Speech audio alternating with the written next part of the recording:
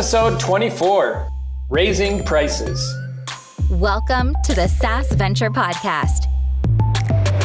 Sharing the adventure of leading and growing a bootstrapped SaaS company. Hear the experiences, challenges, wins, and losses shared in each episode.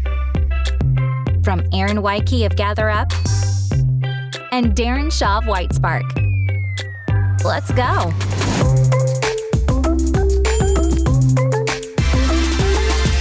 Welcome to the SaaS Venture Podcast.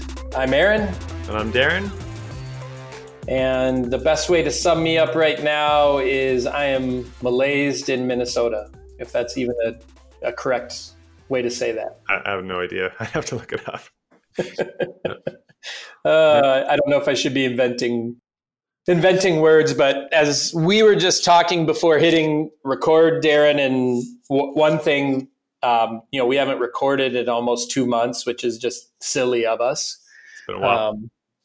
Too long. We need to do better if we want to keep listeners going up and to the right. People have probably forgotten about us. So we'll try to win your hearts and minds back. But yeah, we were just discussing. I've just been in a little bit of a funk for various reasons. Some of the obvious things, COVID and restricted, or compressed life of not as many freedoms, or for sure. Especially, I don't know. I consider myself to be a creative person, and so I feed off of like other environments and travel and observation and things like that. And my world just so much consists of home, work, and work is just pretty much Zoom, home. So we would just call it Groundhog Day around here. It's like every day. It's like that movie Groundhog Day, where it just feels like you're going through the motions day after day, and there's no variety in life right now. Yeah, and it's I don't know. I was trying to talk about it with Marcy, my wife, and there's just this little piece of when you don't.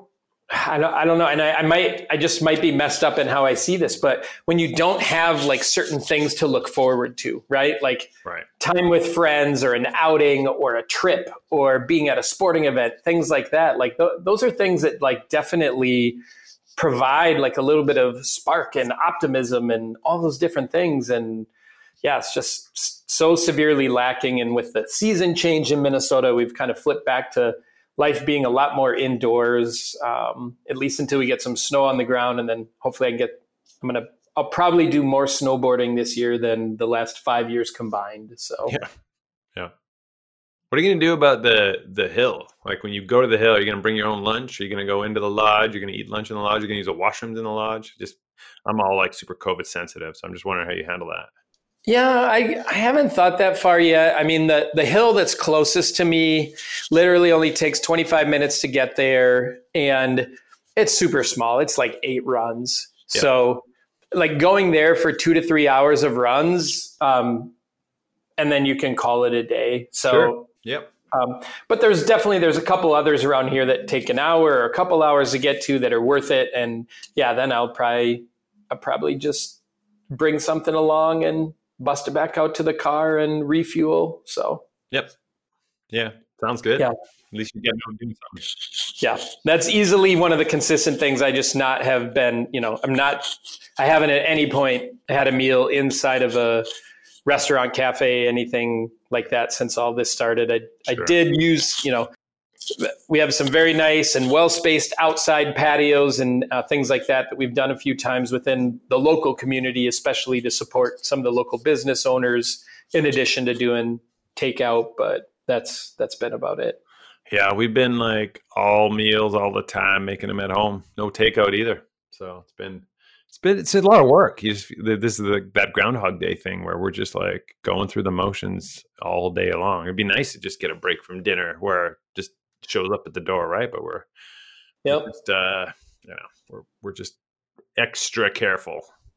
Yep. No, totally get it. So anyway, I feel like I'm working my way out of it. I probably hit the bottom of it a couple weeks ago and just been trying to pay more attention to exercise and alcohol intake and screen time and, just all those different things. It's there's not one thing to cure when you kind of feel that way. You got to kind of take all the pieces and say, how do I bump all of these things up a level to contribute to finding a better place to be? Yeah, I think it's just a natural ebb and flow. It's like you're going to go through really solid, awesome months, and you're going to have some time where you're feeling a little lower. Like, gosh, it's just like a constant up and down for me, over the months. What have you been doing to fight that off? So exercise has been a thing for sure. I'm trying to get more sleep lately. I've been really diligent about my exercise routine. Actually, COVID's been great for exercise because it's just part of my routine and I have it all kind of locked in and my schedule has gotten really good. I've got a new morning routine. I'm feeling productive and focused and it's going pretty well, actually. I'm going through a good period right now. Awesome. Good for you. I don't feel like I really need too much. I think I might be a little bit introverted in some ways where I'm like, if I didn't see my friends in person for 2 years, I'd be like, oh, that's okay. And then I'll see them in 2 years and be like, hey, great to see you. But it doesn't wear me down really. I've always been as a teenager, I just spent every weekend locked in my bedroom playing video games. So I'm used to this. I come from a long history of COVID times. See, I'm definitely more social. I would say I was probably on the social extreme in my youth where right. I was always with friends, always playing sports, always doing things. Sure. And then, as time has gone on, and especially just being more dedicated or turning into the workaholic or whatever else, that isolation has crept in much more. But I still if I had to put a time frame on it, every, once a month or once every couple of months, I would like to have a day or an evening of adult socialization, something to do, conversations to be had. I don't want to go for years without seeing some of my friends and things like that. So I need a little tighter cycle. Yeah. And I used to get that all the time. Every week there would be multiple things happening because my wife does such a good job of sort of organizing our social calendar, right? But now it doesn't exist anymore. And I guess one thing I'm just noticing is that I guess it doesn't bother me too much, which is, I guess, maybe a little surprising. Yeah. Yeah. Well, good for you. You got it under control. I'm working on it, and I'll figure my way out the other side. I can see if you raise a light, I'll get there. So I feel like I'm unusual. I think most people certainly want more social engagement. And I want it too, but I'm able to progress without it. What's going on with the business? What's happening with your SaaS company? Yeah, a lot of, end of the year, I always kind of look at it like this. You have to face the reality of what you actually can accomplish for the remaining couple months of the year. Yeah. And it's usually not what you had planned. So that's the facing the reality part of all right, we still have these 5 things and we actually can do 2 of them now. Yeah. So that really kind of shapes up how the year is going to end. And then you start Q1 planning with what's there. So that, that's been, I'm used to how that works. So that feels kind of pretty normal. We had an opportunity pop up. We're using an integration partner. Mm-hmm. So we're using a solution called Tray.io. Mm-hmm. And the easiest way to explain this is they help make direct integrations possible with their software in more of being able to create a Zapier type connection inside of your product. Oh, okay. So we'll be able to have an integrations tab. The first one that we're working on right now for us is Salesforce. Nice.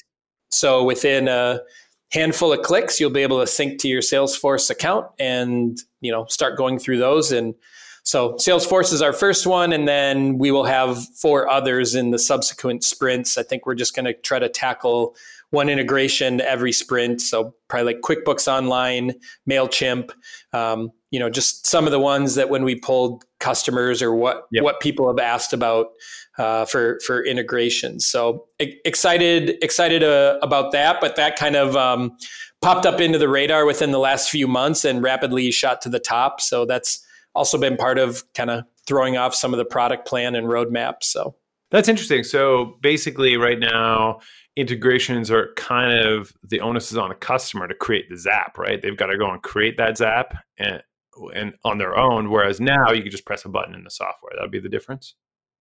Yeah. Really what exists now is we either, we'll do an integration for a customer and use that product's API, or a customer could use our API and do the integration if they have a home built CRM or different piece of software that they want to integrate with. And then obviously Zapier is like a third-party marketplace, right? Where we've built the GatherUp Zapier app years ago, and there's 2,000 apps in the Zapier marketplace. So you can use Zapier and pay them, and then you get to build as many connections as you want between different tools and things like that. Right. And then, this basically, I use Zapier the same kind of way because you don't have to do any coding with it, right? It's a series of selections to set up the integration and what's the trigger and what's the action and things like that. Trey is the one that handles those. So they basically have done the work from the API of all those other solutions into their interface. And then they take our API and do that into the interface. And then we're able to iframe in that integration builder that, here's your API credentials, your key, what account, what are you looking to do, and kind of build out that process without, you don't have to touch any code. It's just kind of click away and build your integration how you want it to work. Nice. I'm going to look into that. It sounds pretty handy. Yeah, absolutely. It's a little spendy. It's not cheap, but when you just start looking, right, when you have thousands of customers and you just kind of need a few hundred that can utilize it, and integrations make your product so sticky, and the efficiency that's there and just getting things to automatically talk to each other without human interaction is of big benefit. Yeah, definitely. Huge value. Makes sense. Yeah. What about you? We got a lot of things coming up that I'm very excited about. I'm looking forward to a number of launches. One, which is like getting the very final tweaks on it today, is a whole new design for our local rank tracking product. So we rebuilt and redesigned our local citation finder back in the spring, and then it really made our local rank tracker look like garbage. So it was like, we got this nice new design on the local citation finder. Wish we had a nice looking local rank tracker, which the local rank tracker actually looked pretty decent before, but we're now trying to have a common design, feel, UI elements. Everything should be the same across all products. And so we're implementing that design on the rank tracker, which I'm thrilled about. It looks fantastic. Once you get into doing this kind of work, you end up adding a bunch of features too. So it's got some improvements. And so, can't wait to launch that. That's basically done. It just needs the marketing plan, which we're working on now. It's like, what's our launch plan, right? So we're putting that together. Our brand new account system, which has been in development for ages, is pretty much done as well. So we'll be launching that. It's just a new ordering system, your authentication, logging in, your billing, receipts, all that stuff will be in accounts. And so our first version was built back in 2011, and it's ancient and Frankenstein-y. It's just like been bolted on. Everything's been put together, and it's just unmanageable now. So this new one's been built in a modern tech stack, and can't wait to launch that. And then we also have on the horizon our local listing scan tool. So just a tool you can type in your business info. It'll show you all your listings and audit them and show you inconsistencies. And we're integrating that into our local citation finder, which kind of brings us to the topic of this podcast, because when we launch this huge new feature, I plan to finally raise prices. We've had the same prices for the local citation finder for the past 10 years. We've never increased our pricing plans. And so one, it's overdue because we've improved the tool significantly. We didn't even increase prices when we completely redesigned it. And two, this feature that we're launching brings significant additional value. So I'm really thinking about raising prices, how to structure the prices, whether I grandfather in. And so I'd love to chat about all that on the podcast today. Yeah. Wow. There's some interesting components to that, especially with probably the amount of time that you've had a product out there and have improved it and made it better and added more things, and yet the price has remained untouched in that entire time. Yeah, way underpriced right now. Yep.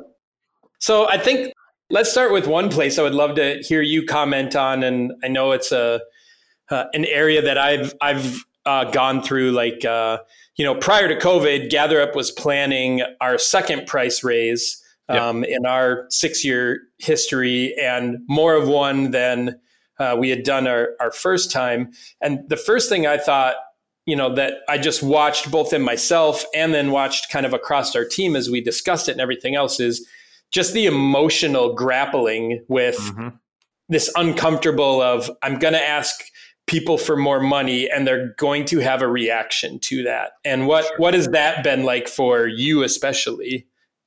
Yeah, I guess I don't feel too emotionally tied. Is that what have kept you from doing it the last 10 years? Like, why haven't you raised prices? Maybe we should start there, and that might be that answer. I actually think that our product for the last 10 years has been relatively priced correctly because we did not enhance it too much over those 10 years. It just kind of sat there. It still had its old design. We could have looked at raising prices when we launched the new version in the spring. That would have been a time. But prior to that, honestly, I wouldn't have felt justified raising prices because while prices didn't change for 10 years, the functionality didn't really change for 10 years either. It did not get that much better. We were not iterating on it. We were working on other products. And so that's probably the main reason that I never raised prices. And this time around, I don't really feel too emotional about it. I feel like, yeah, sure. I feel like everyone's been getting an awesome free ride for the last 10 years. So when I raise prices, I feel completely justified to do it. But maybe I should be a bit more careful. Like, I don't really want to piss people off, but I feel like they'll understand the reasoning and they'll also see the value in the new features. Yeah. And I think along the topic of grandfathering, like the first time we did a price raise, we grandfathered and said, hey, if you're currently with us, we're not changing your pricing on this plan.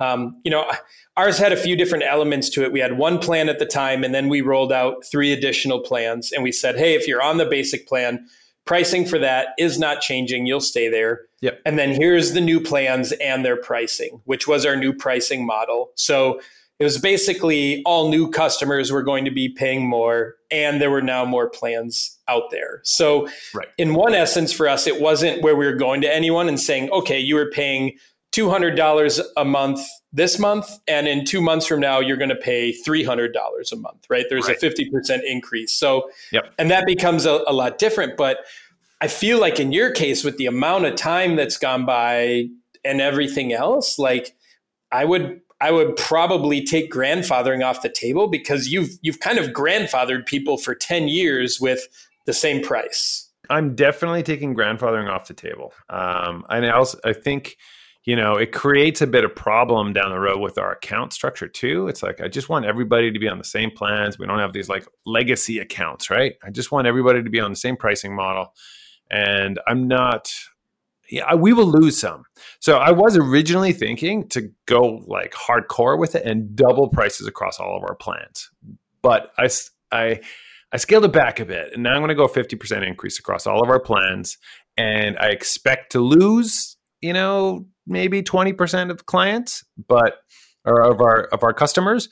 But since I've raised prices by 50%, it'll be a net positive, and then it'll certainly help going forward. That's important, really. It's like building a better base for going forward. And with these new features we're launching, there's a whole new marketing push. We will drive more customers coming in, and we will retain more customers. So I feel like it's going to be probably the biggest lever we've ever pulled at this company to improve the business overall. Yeah. So what went into you arriving at the thinking of 100% increase, then coming down to a 50%? Like, what are the things? What is the research, decision making? What went into that? It's mostly a gut feel. It's like I put it into a spreadsheet.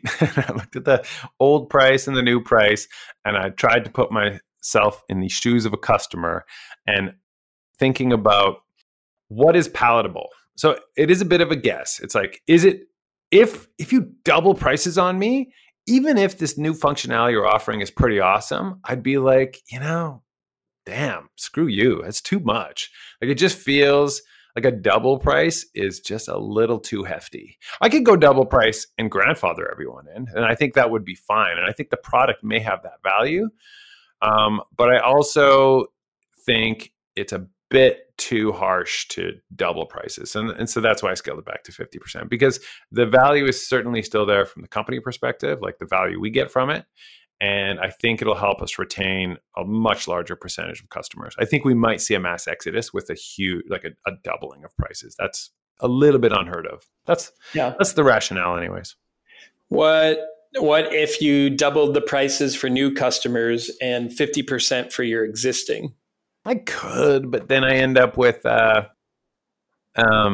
mixed plans, right? Grandfathering, which I don't love. Yeah. It's obviously a lot to think through, but when you look at, I guess there's a couple things that it just leads me to ask in my head of, one, it is that emotional change, what's the value that people feel, what's the market look like? You have all these pieces. And so you have one set of group that is price anchored, right? Because they've been paying X amount of dollars for X how long. And so that's the number in their head. So they're going to feel that one way or another. But then you have an entirely different group that they have none of that, right? They come into your product and they have a problem. They need a solution for it. You're the solution. And the price you put out there, again, it has some weight based on the competitive market and what other choices they have. Sure. But they don't have that historical emotional price anchoring. And I just wondering, it's hard for me not to wonder if you're going to leave money on the table for those new customers coming in at a pretty significant amount. It's a pretty good thought. It's a great line of thinking that I need to maybe sit with a bit and think about that as an option, because the one thing that sets me back is our primary competitor. I know that it's less expensive over there, but I also know that we're, X% better than them on many things, particularly with the launch of this new feature. And so that's where it's like, I think I could easily sell against it, even at our more expensive price. I'd be like, yeah, we are more expensive, but look at what we do versus what the competition does, right? So well, it's all value based, right? I've played like all sides. Like, number one, you don't ever want to be the cheapest solution in the market, like totally. Ever. I don't ever want to be that. I have, we worked to gather up from close to the bottom to get us into the middle. Yep. And, even that was hard for people. It's like, I never want to be winning customers just based on price, right? I want to be value winning customers across all these other things. And then when I look at the high end of our category, there's people at 2 to 5x our price, right? And they're creating enough value to create that amount of distance. And so there's no reason I can't create enough value to be in the middle ground of what's there, or to be higher in some areas. So sure. Believe me, I'm a fan of simplicity, consistency, all of those things. But I mean, for the things that you have in your situation, I would be really tempted. I mean, because you can always, if you roll it out for a month and it goes bad, then you just change your pricing on the website, right? Then you bring it back down. But if you're bringing in, 2/3 of the same amount of customers you used to land at twice the price, right? That's all the reasons you do these things. Even the things you laid out, if you raise the price 50% and you only lose 20% of your customers, the added MRR to your bottom line is significant. It's huge. Yeah. That's why, it's like such a standard saying in SaaS, which is raise your prices. You charge more. That's what you hear all the time, right? Yep. And the longer you're around, the harder it is to do it often. So that's why I also look at, I think people should always consider, am I raising prices for right now, here and today? Or am I raising them for also what I'm going to grow into in the next 6 months or even the next year? Because going back and then again, cashing that emotional check, asking people to pay more again in 6 months or a year, that might be the more difficult part, rather than reaching a little bit higher to start and saying like, yeah, it might be a little questionable in the moment, but with what we have planned and the trajectory we're on and what we're adding, like we're going to fulfill this next level of what we're asking sooner than later. Sure. Yeah. We did just raise our prices on one of our services, and I've certainly seen a drop off in signups for it. So pricing does feel like it is this thing that you've got to get right. And so I just hate pricing. It's just such a gut feel all the time, right? It's hard to decide what your value is and just to pick position against your competition. Pricing is a tough one.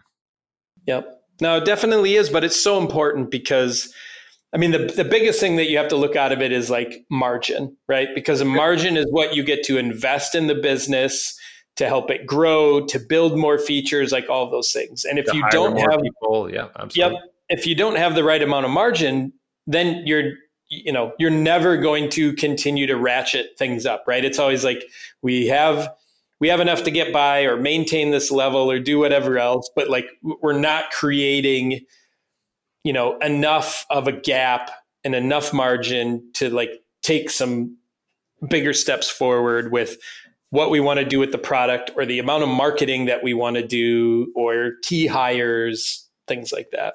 There's so much more you can do when you just have more money, right? Like we've always, especially as a bootstrap company, we've always been restricted by our revenue, and it's just been tough. Like, that new developer you want to hire is always like, 50 more subscriptions away, and that's just this frustrating way to operate. Whereas if I could pull that lever now and be like, boom, now we've got the margin to hire 2 more developers, get another person on the marketing side, just hire a salesperson, all these things that I have in mind that I want to do to help the company grow.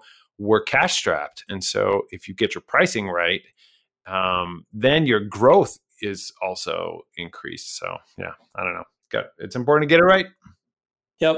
But I would say in order to get it right, you maybe have to push the ceiling, right? Yeah, like totally. you maybe have to look at, because you can, granted, it creates, work and other pieces and whatever else, but like you can go too high and then say we went too high and bring it back down. Yeah. It is more difficult to only take half a step up and realize we could have gone a whole nother step.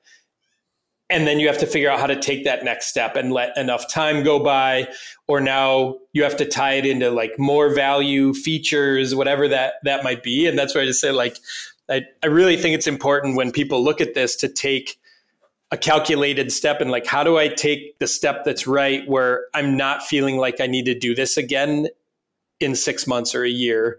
Sure. Because I just fell short. I could have gone further. Right. Yeah.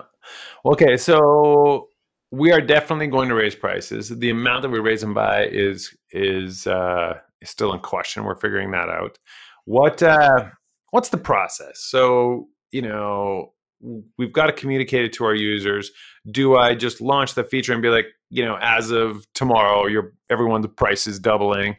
Do I launch the feature and then give like a month's runway or 3 months for them to know? It's like, hey, we've just given you this awesome new functionality, and please know that in 3 months your price is going up. What do you think? Yeah. So number one, early and often communication is definitely key to these. I've watched a number of companies. I've listened to other people and read articles, and what you see over and over again is like people need time to adjust to what it is going to be. Mm-hmm.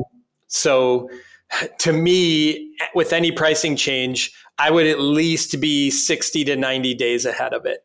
Yeah. Now, depending upon how your customers are constructed, if you have bigger VIP, stronger customers, I would book a call with them and say, hey, here's what we're planning for February 1st or March 1st. The first time in our history, we're going to raise prices. It's also coinciding with this. and everything else. Like, and let me give you a sneak peek of what these other things are. What questions do you have? Do you have any feedback? Right. And like, give some of those trials where you have personal conversations with your best customers on it. It'll help you in how you think about communicating with it before you send out any emails or anything. I would have those test conversations and those VIP conversations with them. Yeah. Okay. I think that's great advice. What do you do when you speak to one of these VIP customers and they're like, well, those features sound cool and everything, Darren, but honestly, if you double my prices, I'm out of here. So what do you do then? Do you then be like, okay, well, for you, we'll keep the old price? It just doesn't feel, it feels like a tightrope to walk. Yeah. And that's where I think some of the nuances to it are, one, you have to understand where you sit in the marketplace, right? You'll have to have kind of a few different talking points, right? Here's the factual things. Here's where we sit in the marketplace. This is what the other options look like and how we compare to that. Here's the things that we've done. As being a longtime customer, you understand how well we support you. You understand our uptime, our delivery of quality, like all those things. You're already aware of these aspects. And then you're also like, this is also a calculated move to allow us to grow more and to accomplish the things that we want to do. And in that time, likely like our costs to make these things happen have also gone up, right? So you're never going to win in a tit for tat conversation, and you also can't let like one customer determine your pricing either, right? You're gonna have some of those things. You're going to have a few people that you know by name that have been with you a long time that this might cause them to leave because the only reason they're staying with you is because of price. Yeah. And this feature actually does come with significant additional resource cost for us. So, there's that too that has to be factored in. So, I might say, okay, we'll lose 20% of our customers, but because we're raising the price by 50%, we're making 30% more money. That's not actually true. So it's important to actually think about these features and how they impact your expenses. And so this new feature will cost us a decent amount of additional in expenses. And so I have to factor that in as well.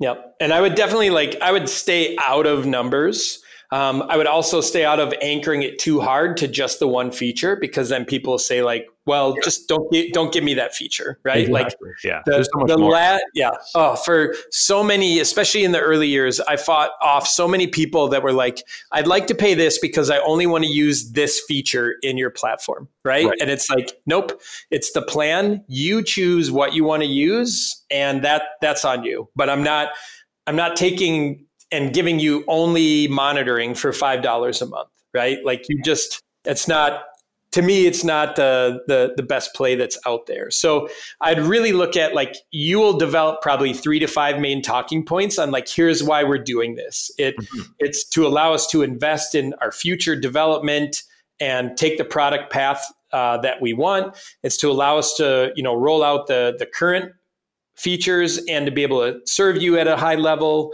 So you'll develop those. And to the ones that, if you do have those conversations, I would just turn them into product calls and then ask questions. Why is it that you feel that way? What is it that's anchoring you to that number? Right. And see what they have to say to you, and see if it's are these worth considering or not? Are they valid, or is it just their position, their emotion, or just the basic fact of, I don't want to pay more money, right? They would respond to their most favorite tool in the world, even raising the price $5, and they would have that response. Sure. Yep. Yeah. No one wants to pay more money. So yeah.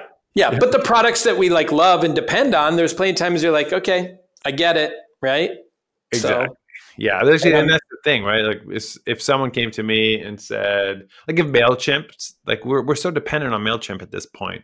If they raise their price, I'd be like, well, what are we going to do? Am I going to spend the next, month researching the alternative, transferring everything over, setting up our funnels in something else? All that stuff is such a pain.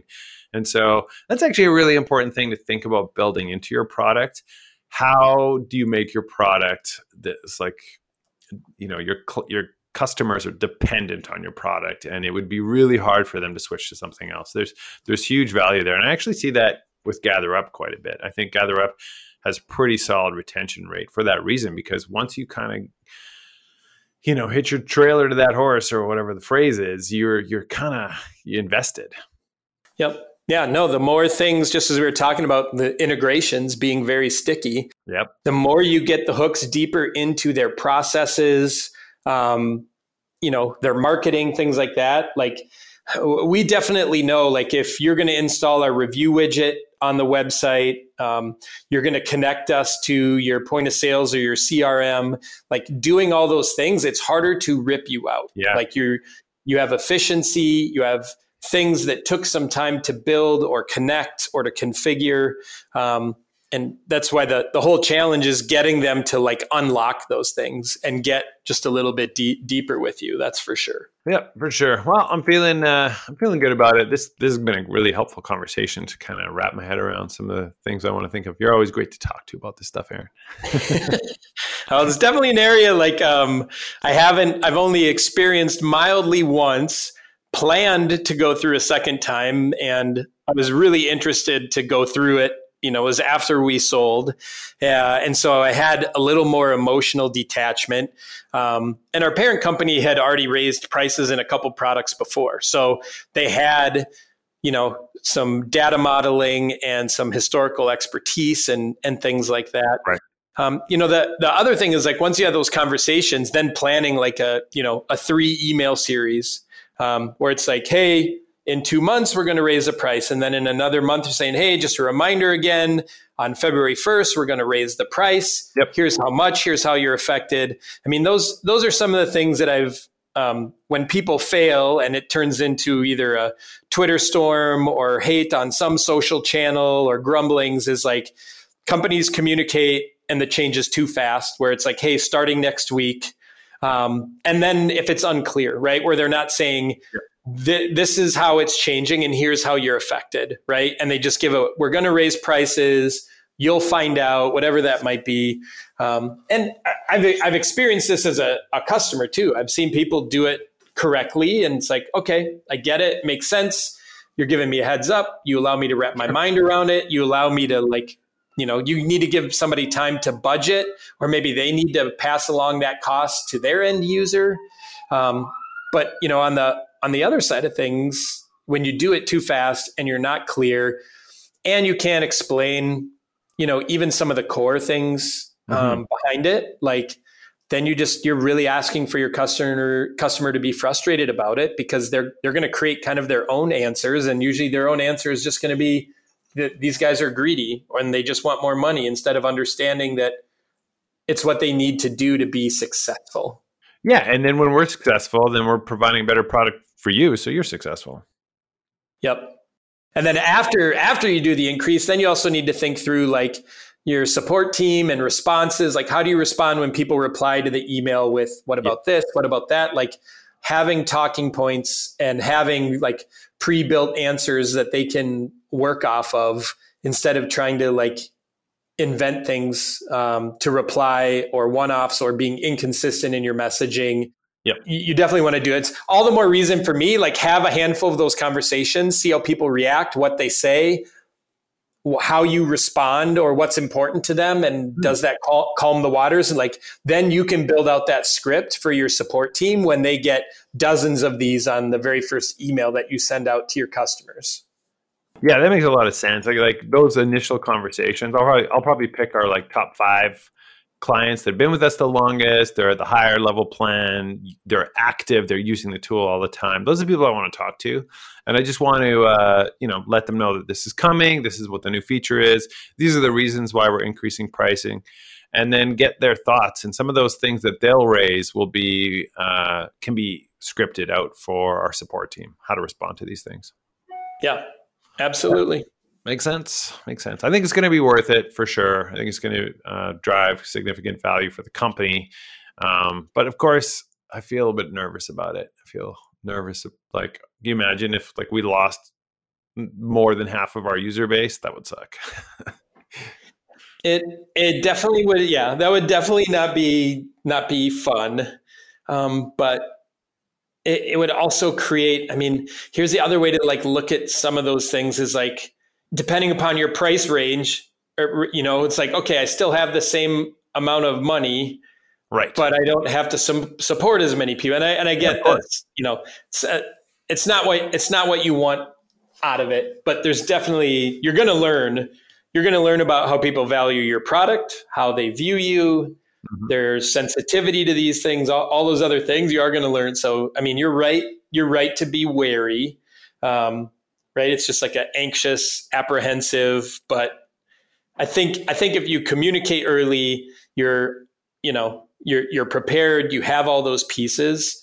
I think it'll work out. Right. I think so too. Yep. I'm looking forward to it. I'm a little nervous, but I think it's going to be a net positive for the company overall. Could be the thing that like totally skyrockets us to the next level, right? Like if we don't lose too many customers, we increase our growth, then I could see myself, making a lot more money and hiring, increasing our development resources, increasing our support, increasing sales, increasing marketing. And then all of those additional investments allow us to grow even further. So I think it's this lever that we must pull now, and it'll pay dividends in the long term. Yep. And then you probably need to condition yourself to hopefully be able to pull that lever in 2 to 3 years again, instead of another decade. Sure. Well, I'll have some experience, so I'll have been through it once. Yeah. There you go. You'll know, like, all right, you survive. Exactly. Yeah. Awesome. Well, good. What's roughly your planned timing on this? Well, the feature is, I would say it's about 3 weeks of development out. So still some tweaking of the software, getting it ready. And then I'd give it another 3 weeks to sort of get all of our marketing in place to do the launch. So I'd say, I don't know, roughly a month and a half from now. But then, of course, we don't want to launch on December 25th or anything like that. So I'd say early Q1 of 2021, we're going to pull the trigger on this. It'll come out. And then I do think we'll stagger the price increase. So we'll launch the new plans at this rate, and then we'll communicate to our existing customers that their rate will be going up. I want to give them a chance to like see the new feature, experience it, see the value that we're bringing with it, and that they have a little bit of a runway before their price will go up. That's my general feeling on how I'm going to roll it out. Okay, cool. Nope. Yep. Sounds good. I'll be watching, and holler at me if you want to talk anymore on figuring out some of the little things in it. I will. Thank you. Yep. Yeah. All right. Well, and it'll be good for us to check in on this. I have a feeling, let's just say, call it a hunch, we're going to have a lot to talk about in our upcoming episodes. I just feel it. I feel it too. Yeah. We got to, as soon as we get off this recording, we got to just book the next one, so we don't go another 2 months. There you go. Consider that my, I don't know. I'm probably foreshadowing. So be on the lookout. Big things are coming. Big things coming from both of us. Sounds good. All right. Awesome, Darren. Great to catch up with you. We are going to book our next one and at least get another episode out before the year ends here. Yep. And not spend another 2 months in between you and I having an elongated conversation. That's just silly. Sounds good. All right. Take care, my friend. Take care. All right. See you, everybody. Bye, everyone.